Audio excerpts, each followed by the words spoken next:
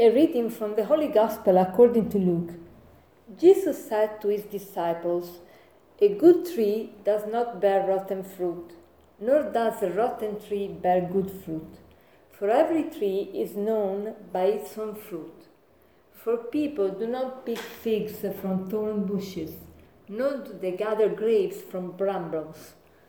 A good person out of the store of goodness in his heart produces good, but an evil person out of a store of evil produces evil, for from the fullness of the heart the mouth speaks." Today, reading this passage of the Gospel, I thought right away about a little book that I consider a treasure. It's the book of Martin Buber, and it's called The Journey of the Man. And Martin Buber is a theologian and philosopher, Hebrew, and from Austria, and he lived in the last century, and he wrote many books, but one little book is this one, the Journey of Man. And what is about? It starts with the question that God asked Adam in the garden. Where are you? Where are you? Where are you in this moment, Tiziana? Where are you, Francis? Where are you, John?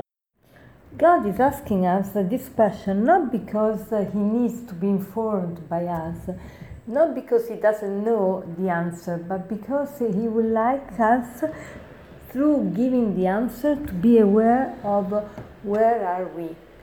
Many times we don't live in ourselves, but we live dispersed. We are outside of us. We live a superficial life.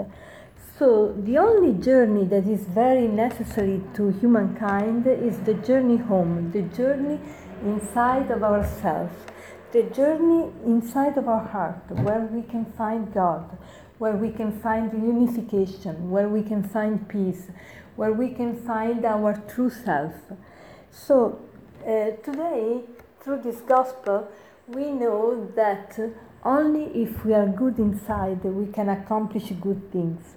And if we are not good in ourselves, we will produce evil things. But this is the characteristic of human work. When a man does something good, not only accomplishes something good, but he becomes good. And when each one of us does something wrong, something evil, not only he accomplishes something evil, but he becomes evil. So this is so important. The more we do good, the more we become good. The more we do evil, the more we become evil. Because from our heart comes our action.